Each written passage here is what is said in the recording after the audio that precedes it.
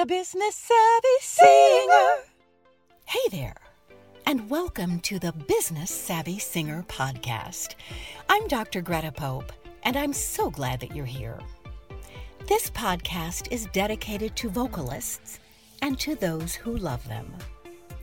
We interview singers who are working professionally to get a glimpse into their lives and celebrate their personal journey to success.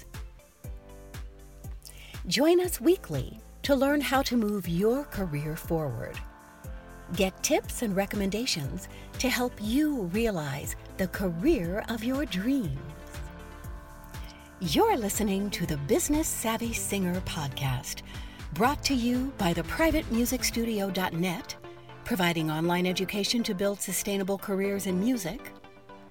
Also, Eternal Wolf Music, producing audio for every need. And Greta Pope Entertainment, for the finest in entertainment. Are you looking for a great gift for Mother's Day? Join me on May 13th in Chicago for my Paris Noir American Jazz in Paris concert. This concert celebrates the mid-century American singers and musicians that introduced the new style of jazz music to Paris and to the world. So many wonderful stories. Hear the music of Josephine Baker, Eartha Kitt, Nat King Cole, Lena Horne, Duke Ellington, Ella Fitzgerald, and so many others. Give the mothers in your life an experience that they'll remember for years to come.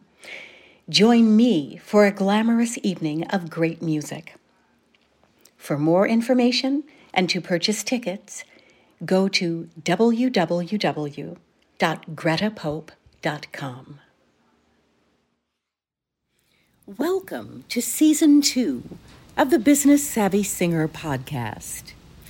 This season, not only will we be hearing from singers, we will also be hearing from professionals providing support services to singers. Hey there, and welcome to the Business Savvy Singer podcast. I'm very excited today to have a gentleman with me. He is a wonderful pianist, and I have come to know him in recent years and just admire his work very much. He is a piano teacher. He is a collaborative pianist with singers or instrumentalists. He is a composer. So I'm going to welcome him to the podcast now, and he's going to fill us in on all of this stuff. Mr. Myron Silberstein. Hi, Myron. Hi. Well, thank you so much for having me on the podcast. It's really a delight. Well, you're so welcome. I'm so excited to have you. You know, it's interesting. You know, we often interview singers, but it's nice also to interview those people who are supporting singers. Mm-hmm. And you definitely are doing that. You serve on the board of Chicago Nats, as do I, and you do a lot of accompanying for singers in the classical style and the musical theater style, in any style. You're brilliant. Oh, thank you. So we are delighted to be talking with you today. So give me an idea of how you started playing piano. Were you a little kid, or were you a little older, or how did that go? I was very young, though I wasn't taking piano lessons until a more standard age. You know, I think a lot of kids will enjoy and gravitate toward an instrument. But speaking as a teacher and speaking as, someone who interacts with parents of young children, putting a 2 or 3 year old in traditional piano lessons as opposed to kinder music, which was not around when I was 2 or 3. Yeah. It's a bit of an uphill scenario. Yeah. So my parents had a piano. My grandmother was really a very, very fine pianist, and she used to come over and take the Sesame Street sing-along books from the side of the piano and play those songs, and then play a few Chopin nocturnes and play some more Sesame Street. Wow, that's great. And I remember, being completely captivated and trying to mimic the sounds that I remembered hearing There's a part of the famous Rachmaninoff prelude in the C-sharp minor where the left hand jumps from a very low bass to a full chord. And, toddler-ish me attempted to do things like that, which is a way of saying that I banged on the piano a lot. That's great. That is great. But with a purpose in mind, I'm sure. Absolutely. So then when did you start formally taking lessons? Well, what happened, as I remember it, is, that I was trying to play some of the sing-along books that my dad had on the piano, and that I was about 6 or so and increasingly frustrated because, in fact, I could not read what was on the page. My father, who is, adept with guitar and piano and can sing, though, more casually so than my grandmother. Yeah. Nonetheless, this is sort of astonishing to think of. He wrote out the names of the notes, and he wrote out all of the scales and all of the key signatures, which is emphatically not the way to introduce note reading to someone who doesn't read notes. Yes. I certainly teach music theory and scale formation and so on, but not at the first lesson. Right. A little daunting. But apparently something clicked. Wow. And from then on, I was a good sight reader. And I'm sure there's some of this left out of the story. But the way the story goes, something or other happened when I saw all of those scales right next to each other. Probably some sort of pattern recognition. And then I was able to kind of get myself through reading music after a fashion. Wow. But then I started real piano lessons when I was 6 or 7, with a completely lovely local teacher who was a student of another local teacher, and taught me the kinds of things that you should learn in the first year or so of piano lessons, and then very quickly said, you should really go to my teacher instead of to me. Wow. Yeah, you were talented already. I mean, that's really something. That is really something. And I was also very lucky because I had teachers who were realistic enough and also humble enough to prioritize putting me in the situation that would lead to my greatest growth, rather than enjoying having a kid like me around and keeping me there regardless. Yeah, isn't that something? So you were exceptional from a very early age. That is just magnificent. Well, thank you. What I'll say is, looking back, it was deceptively exceptional. There's no question that there was talent and there was enthusiasm. What there was not a real understanding of what it means to learn a piece, and what it means to develop an increasing level of skill. So certain elements were easy for me and had always been easy for me. And those were things that put me in a position further along than your average 7-year-old. Those certainly did not put me in a position anything like what a 7-year-old piano prodigy who has been taking serious lessons for 2 or 3 years is experiencing. Right. So, I was doing things like playing Chopin waltzes, and either playing them probably at about 1/4 tempo or faking them at full tempo with, 30% of the notes correct. But, you were doing it. Yeah. Really exciting to hear a kid do that, I'm sure. Absolutely. So when did you decide that this was going to be your profession? How did you come to that conclusion? There are a couple of ways. I mean, I think the very young version of this is pure starstruckedness. There was a TV show. This would have been the early to mid 80s. There was a TV show called Those Incredible Kids. Oh, yes. And I don't even remember what the various kids, the various acts they had on were, but I certainly wanted to be an incredible kid. I mean, TV fame. Why not? Why not? But I actually do remember this would have been my first piano teacher, the very elementary one, saying something about, like one of the easy classics to moderns Bach minuets that I was faking my way through and saying, my parents and I were taking a trip to California. We're visiting some family we have there. I'm going to be on Those Incredible Kids. And I remember her essentially saying, well, you'll need to play some of the notes correctly first. That's very funny. Oh, that's cute. That's cute. And I think what she actually said is, well, Bach was a perfectionist, so it would really need to be perfect. But that was the sentiment. So that was the young version. Yeah.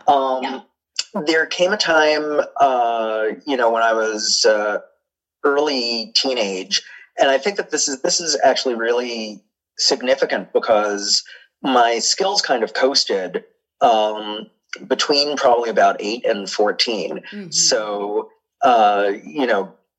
many students who are auditioning for conservatory have been taking serious lessons throughout childhood and having an ongoing progression where they're doing excellent, reputable work at 14 and stupendous work at 15 and then conservatory level work at 17. And I was doing talented but lazy amateur work from the age of 7 to 14.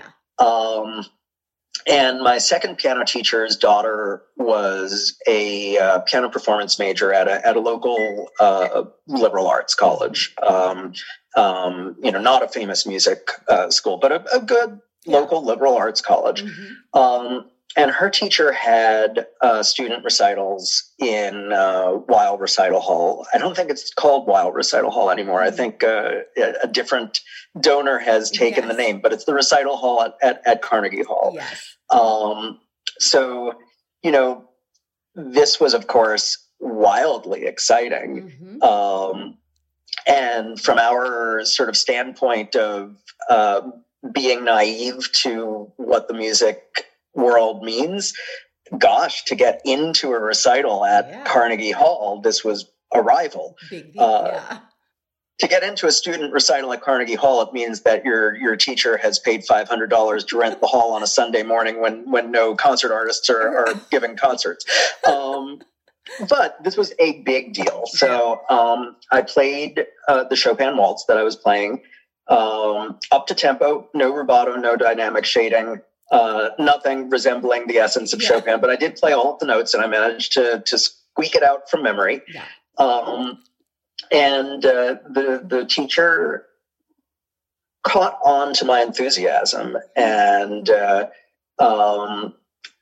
had a conversation with his student, the daughter of my piano teacher, and said, it's getting to be summer. I could do some work with this kid for a summer. Wow.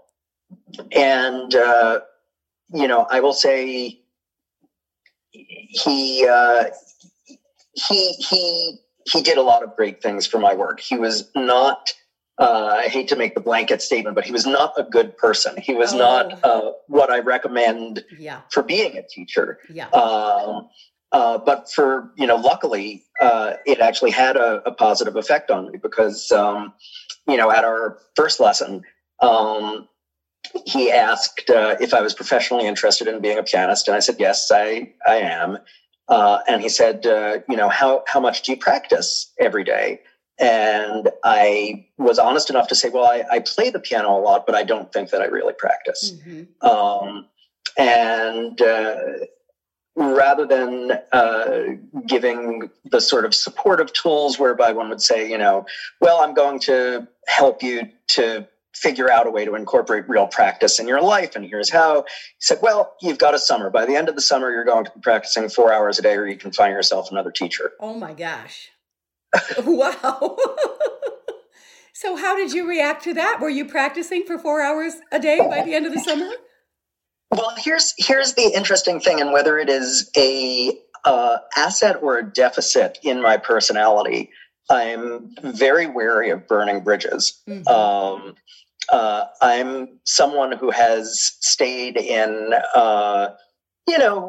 job situations that were not ideal, because I can make it work, and because you don't want to be reckless and rock the boat. So I thought, well, look, I don't know for sure that I am called to be a pianist. But I do know for sure that if I don't do what this guy says, I'm not going to have the opportunity to learn something from him. Yeah. And after all, it's only a summer. So if I have the worst miserable summer of my whole life, then we just don't talk about that after it's over. So, fortunately, the guy was not just an ogre. He also knew how to practice. Yes. So after threatening me with the wrath of God, he did actually tell me how best to approach the piano and how best to study a score and so on. And I did. That's great.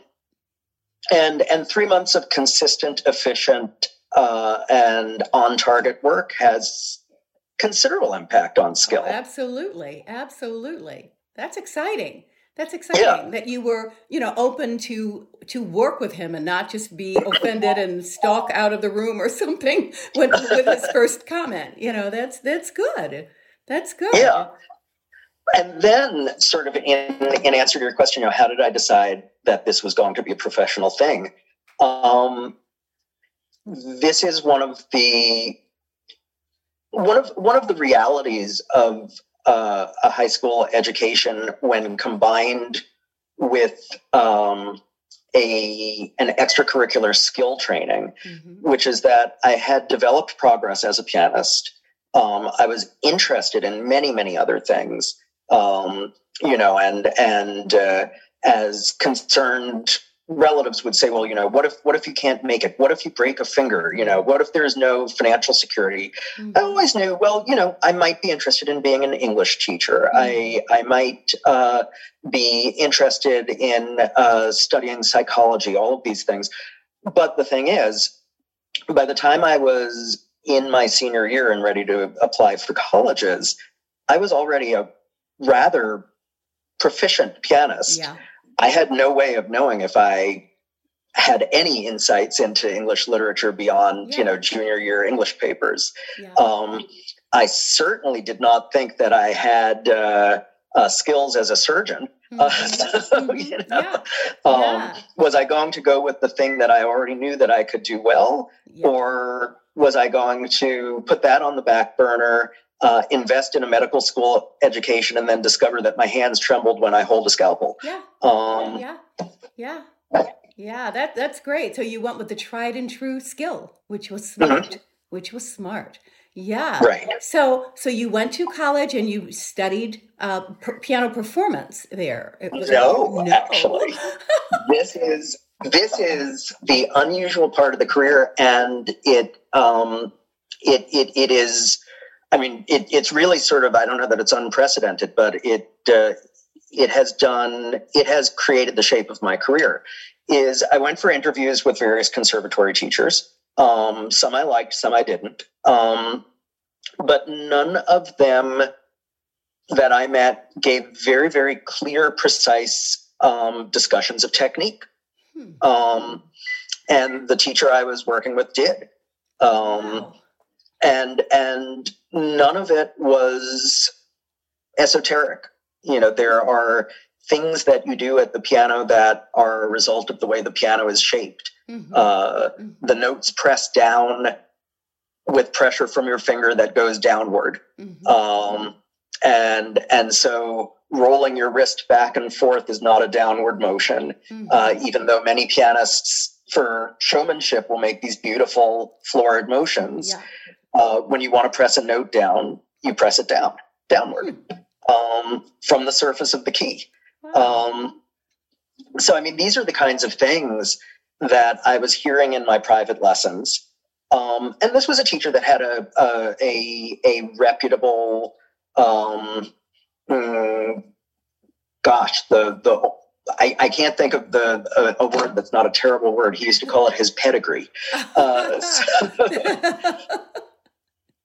So I don't know what, much like a schnauzer, he had studied with a long line of Juilliard teachers, from the 1950s, who had studied with the Juilliard teachers of the 1930s, all of whom were talking about this very sensible, if you want to press a note down, you move in just this one easy downward direction. So, I mean, in some ways, everything I know about how to play the piano can probably be, my textbook, How to Play the Piano, is about 3 pages long. There's not a lot to it. Wow. And I wasn't hearing that from other teachers. And I was a shy 17-year-old, and I was anxious about leaving home. And I thought, well, I'll just go with what's giving me results already. Yeah, absolutely. So I studied with him. I did not go to college at all. And, the year after I graduated high school, I went to Italy for a festival that he was on faculty with. And there was this tiny competition. I mean, there were like 7 students and I won. Oh my gosh. So much like when I had gotten to play at Carnegie Hall, I had also won an international piano competition. Wow, that's fabulous. The next thing to do was I actually rented Weill Hall and gave a New York debut. First, I had given a full-length European concert, at the next year of this festival. So I'd gotten some experience. Yeah. I invited, the critics and so on to the New York concert. It did not get reviewed. Because it's, it is no longer a guarantee that every debut concert gets reviewed. Sure. It used to be about 70 years ago. I mean, if you look through the New York Times archives, every night you'd have like 6 reviews in a row of all of the young artists that were playing at Town Hall and Carnegie Hall and so on. Not in the 90s. Not in the 90s. But the program was an interesting program. It had, aside from, some Chopin and some Liszt, it had a set of Paderewski variations, which, Paderewski was reputable but not overly performed. Yeah. It had a set of pieces called Gargoyles by Lowell Lieberman, which had been published just 4 years previously. And Lowell at that time was barely in his 30s, and was starting to get recognized as, the great composer that he now is, now that he's, 60 and established and everyone knows him. Fabulous. Yeah. And I had coached with him, a couple of sessions on the Gargoyles, and he came to the concert and wrote me a really, really lovely note afterwards. Oh, nice. And the other thing that I played was a piano sonata by Ernest Bloch, who was known in the abstract as a very important composer who no one performed. Orchestras played Shlomo, choruses did the sacred service from time to time, but, no one was doing the piano works or the 5-string quartets or anything like that. So I did this really kind of sophisticatedly thought out programming. And after the concert, my teacher sent the program and his recommendation to Alan Silver, who is the head of Connoisseur Society. And Connoisseur Society had discovered Ruth Laredo. Alan was the one who had the guts to release unknown Ruth Laredo's recording of the complete Scriabin sonatas. And not only was Ruth Laredo not a known quantity at the time. Scriabin was not a household name, in the 1960s. Yeah. Wow. So Alan had this reputation as the discoverer of artists. And working with him was fantastic because he himself had been a pianist. And he had said to me that, the Bloch Sonata was very important to him. He had been at Juilliard and he had been studying piano, but he heard Alexis Weissenberg play the Bloch Sonata and decided that he would never be able to play it that well. And that was when he shifted tacks and became a recording engineer. Wow, interesting. So he was very eager to record this stuff. And I was also working on the Franck Prelude, Chorale, and Fugue at the time. And I was also doing this set of pieces by Vittorio Giannini, who was a Juilliard composer from the 30s to the 60s. And he had written the operatic setting of The Taming of the Shrew, which was broadcast by NBC. And he had been a fellow of the American Academy of Rome, and he had founded the University of North Carolina School of the Arts. And his music was rotting away in the shelves of the library, not being performed. Wow. And I not only got out his published music, I discovered because he was published by Theodore Presser at the time. And as you remember, there was no internet in 1993. Right. No, there wasn't. So, I bought the one score of his that I knew existed and then called up Presser and said, so I'm interested in this composer, Vittorio Giannini. What else do you publish by him? And they promptly sent me, for about $12 because things were cheap. Yeah. They sent me a whole slew of scores by, in fact, Walter Giannini, who was not Vittorio Giannini. So I called them back and I said, no, really, what else do you publish by Vittorio Giannini? And they said, actually a lot of his stuff is unpublished.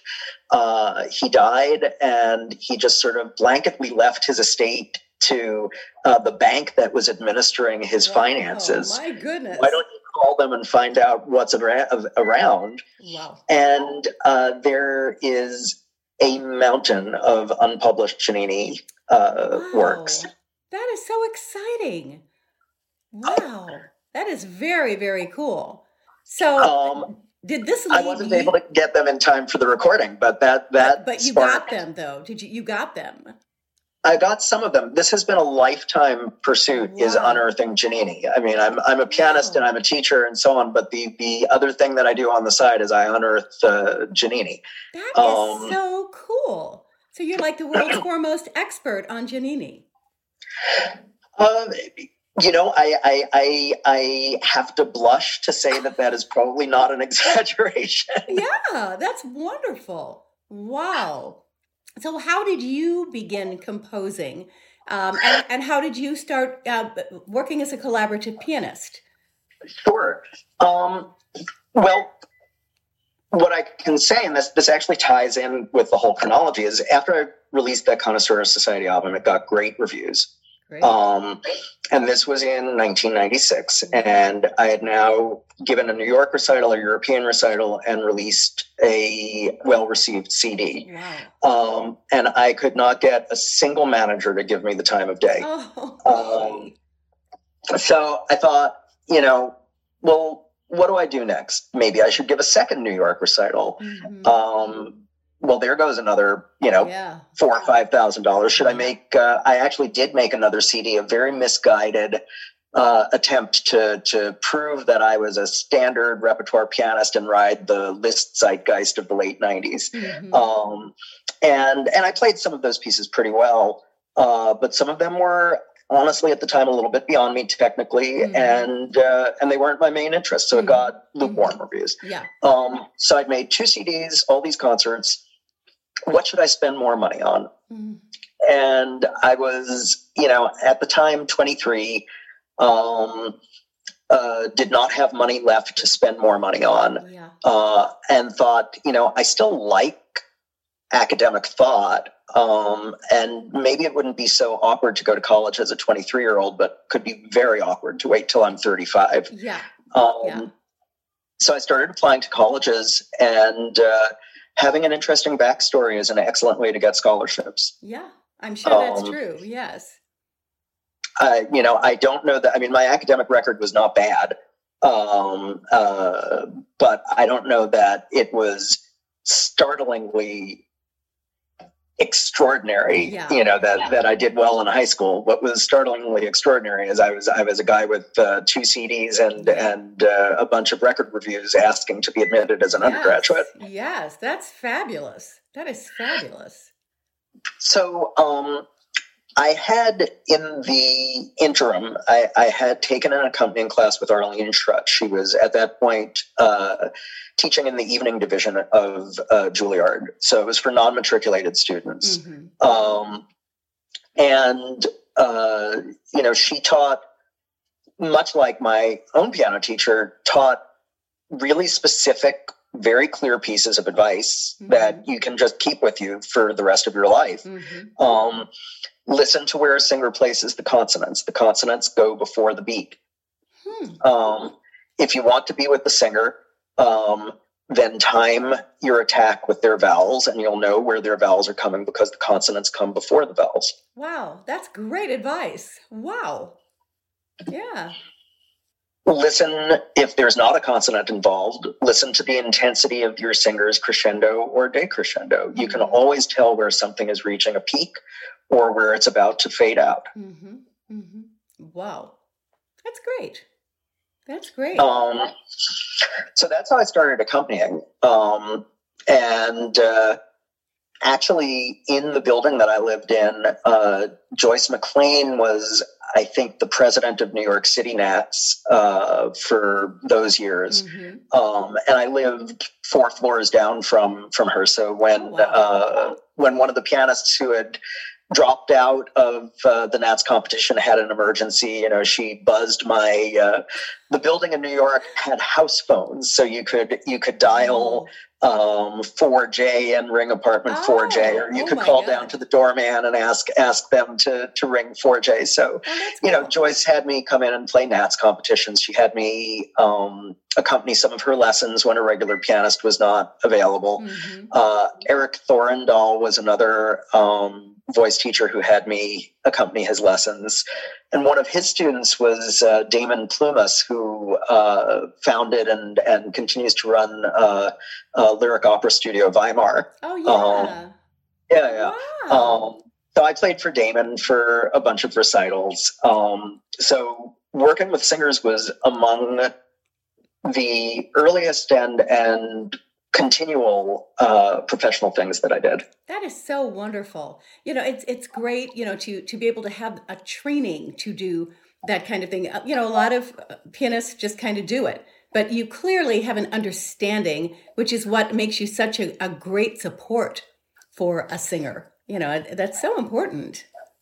Well, thank you. And the other great piece of advice I got was from Joan Dorneman. And this was years later. This was after I had finished college and finished grad school in purely academic fields, and then was going back to music in 2008. Which is that, I've always been a good sight reader, and I knew some operatic repertoire. So when I found out that Classical Singer Magazine convention was coming to Chicago, I cold called them and said, hey, do you need a pianist? And they did. They always are looking for pianists in the cities that they're going to. And I did okay. I played the auditions of standard repertoire that I knew rather well. And the things that I didn't know, I could sight read decently. But there were a few places I embarrassed myself. And Joan Dorneman was on a panel. And afterwards, I went up to her and I said, what advice could you give me? I know I did some things well. I know I did some things that were not good. Yeah. And she said, you're clearly a skilled pianist, but it's very obvious when you don't know the repertoire. There are 6 or 7, I forget what it is. Yep, there's 7 Schirmer anthologies. She said, it would be about $120 to buy all of them. Buy them, learn the pieces. Yeah. You'll never embarrass yourself in an audition again. That will be 90% of what people bring into auditions. That's great. Great advice. And that's what I did. Yeah. You know, I made it part of my practice routine, you know, practice my pieces, practice my exercises, sight read through the first aria in each of the 7 volumes until I felt comfortable with it, then move on to the second one until I felt comfortable with it. That's great. That's great. So then how did you move on to composition? How did you become a composer? I've always wanted to. And actually, when I played the Bloch Sonata, I thought, wow, this just about expresses everything that I've wanted to express in music. Except it doesn't actually, because Bloch wrote it and I didn't. And so, you know, it's not that I would have revised it. It's not that, oh, it's a great sonata, but, you know, he messed up in a few places. No, it is one of the great works for piano solo of the history of Western music, truly. But it said what Bloch wanted to say, which has a lot of overlap with what I want to say, but it's not what I want to say. So I struggled to, you know, in my early 20s, I would have musical ideas and I'd sort of pencil them out a little bit and then I'd hit a wall. And this would usually be during the time I was supposed to be practicing my pieces. So I would go back to practicing pieces. Well, I had a friend who I grew up with who ultimately became a composer, and he was in Juilliard at the time studying composition. So I brought him something that I was really struggling with. Like, it had taken me 4 weeks to write the first 2 measures of something. It was a setting of the 23rd Psalm. Setting of the 13th Psalm. Okay. Not the nice Psalm, the angry Psalm. Which I had chosen actually because it was brief. It's just 6 lines. And I thought maybe I can handle 6 lines. But indeed I couldn't, because I was all tied up in knots of what do I do? You know, I've gotten these 2 measures. I don't have any more ideas left. So he looked at the score and he said, you know, the problem is not that you don't have ideas. It's that you've put in about 6 or 7 different melodic ideas, and you haven't done anything with them. You have to develop your material. And actually he was at the time a serial composer. You know, he ultimately got his doctorate with Charles Werner, and he was truly, truly serial at the time. So in some ways, you know, he was showing me how to make rows with it, how to develop a matrix with it. None of which is what I do. I mean, I am a neo-romantic composer. But again, you know, this distillable advice that you can just take as your watchword. You came up with an idea. Now, how do you make it unify the piece?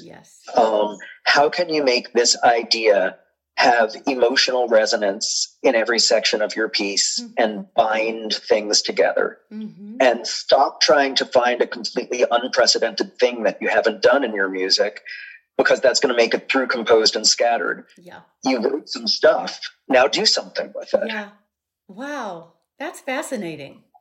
Wow, that's great. You know, I want to put some links to your things, your playing and your compositions in our show notes so that people can hear what you're doing. I mean, I think it is just outstanding. Oh, thank you. I'll send you those links. Most of it is there are numerous compositions on my YouTube channel. Send me the but link I also to have that. I also have a page on my website for my life as a composer. I can also say what really advanced my ability as a composer is 2 things. One is when I did enter college, even though I wasn't a music major, I took the Composition 1 class with Eric Moe, who's really, really an excellent composer. And Eric's exercises were lots of fun. You know, it was things like study this passage from Beethoven. Notice how he has harmonies repeated over the bar line. So he changes his harmonies in the middle of the bar. Now write something where you do the same thing, but don't let it sound like Beethoven. But one of his exercises was on Mahler's Hansel and Gretel. And he points out that the thing that's in the foreground in the A section becomes the background of the B section and vice versa. So playing with foreground and background has been something I do a lot. Yeah. But the other big thing is when I started getting all of these Giannini handwritten manuscripts, which are virtually illegible. Wow. I started putting them into finale so that they could be, performable. Yeah. And I'd heard, the stories that Bach studied composition by hand transcribing the scores of Vivaldi, and I thought that this was the most ridiculous thing ever. You want to compose, you should do harmony exercises, you should write fugues. But what do you mean? Just write someone else's music by hand, and then, as if by magic, you'll learn how to compose. Yeah.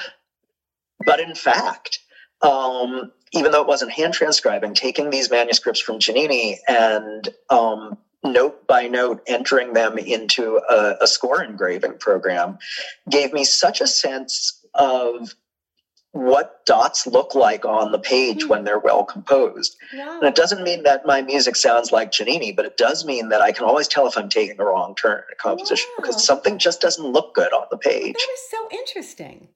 Wow, that there's the visual component of it as well. That is really interesting. Wow. Wow, that's fascinating. So do you have any new projects in the works? What are you doing now? Sure. On the piano front, I'm in the final stages of preparing a new recording, which is all solo works by Paul Creston. Nice. In the vocal world, Creston is best known for a really lovely voice and piano setting of the 23rd Psalm. That's the nice psalm that I did not set. But yes, Lord is my shepherd. He has a gorgeous, gorgeous setting of it. Wow. He also has 6 symphonies, and much of his piano work has been recorded, but his 3 major works, the 3 narratives, have never been recorded. And he also has a series of pieces showing different ways to use rhythm, which was his big academic contribution to composition. And that's called the Rhythmicon. Wow. And much like Bartók's Mikrokosmos, the first 20 of those or so are pure sight reading exercises. But by the end of it, you've got real concert pieces. So I'm doing the last 25 of those in the 3 narratives. Wow. And that's on the solo front. And then in composition, I've just finished the first act of a short opera, which is an adaptation I've made of Hawthorne's short story, The Prophetic Pictures. Wow. Which the premise of this is there's a couple who's just gotten married, and they're going to have their wedding portrait painted by a very erudite painter who evidently can see into a person's soul, and whatever the painter paints is going to be a prophecy. And so the painter paints the couple in a violent at each other's throats pose, which is not what you want for your wedding portrait. No. So they freak out, become obsessive about the painting, cover it with a thick curtain so they can never see it again. And the painter comes back to view the painting. They unveil the portrait and are so stressed out about this that the husband attacks the wife and she escapes, and it's a sort of grand guignol story, but I've adapted it. And what interested me in it is I thought that there would be really fine opportunities to do arias about what art means. And I've also tried to address some of the gender imbalances in this. I mean, I did not want to write something where the helpless ingenue soprano is going to die at the hands of her brutal husband, and the painter, that erudite man is going to espouse wisdom. So the painter is a woman. The wife is sassy and is not having any of this nonsense of her husband saying, "Oh, it's a prophecy," Very cool. But there are great places for the painter to sing about, what it means to be an artist and what it means to see below the surface of life. Wow, that's fascinating. That is very, very cool. Wow. Well, you've got some wonderful things in the works. So we are going to see if we can connect our listeners to all of these things. Just send me everything that you have, Sure, absolutely. Thank you. Yes, we will certainly put them in the show notes. So exciting. It's so wonderful to talk with you, Myron. This has just Likewise, been such a thank treat. you. You've really taken us on a journey today. And it's Thank you. really, it's been lovely. Thank you so very much. Wishing you much, much continued success. Thank you so much for having me here. Absolutely. You take care. See you soon. You too. Bye-bye. Bye-bye. Good news. We're partnering. The Business Savvy Singer podcast is delighted to be included in the NatsCast network. NatsCast is the official podcast network of the National Association of Teachers of Singing. It's an honor to be part of this community and have the opportunity to provide encouragement, education, and entertainment to singers everywhere. Are you looking for a great gift for Mother's Day? Join me on May 13th in Chicago for my Paris Noir American Jazz in Paris concert. This concert celebrates the mid-century American singers and musicians that introduced the new style of jazz music to Paris and to the world. So many wonderful stories. Hear the music of Josephine Baker, Eartha Kitt, Nat King Cole, Lena Horne, Duke Ellington, Ella Fitzgerald, and so many others. Give the mothers in your life an experience that they'll remember for years to come. Join me for a glamorous evening of great music. For more information and to purchase tickets, go to www.gretapope.com. Singers, have you ever wanted to improve your sight reading skills? Do you want to hear harmonies better and sing them more easily? Would you like to be able to improvise and sing more styles of music? Donovan Mixon's Performance Ear Training can help you with all of these things. Donovan has been a faculty member at Berklee College of Music and is an expert in this field. Doesn't matter where you live. Classes are offered online. Visit donmixon.com. Check out our show notes for more info. The Business Savvy Singer podcast is brought to you by the privatemusicstudio.net, Eternal Wolf Music, and Greta Pope Entertainment. Let us know if you know of a singer who is having great success in the music business. We'd love to share their story and their journey on this podcast. Send your emails to info@gretapope.com. We've had a great time with you today. See you next time on the Business Savvy Singer podcast. The Business Savvy Singer.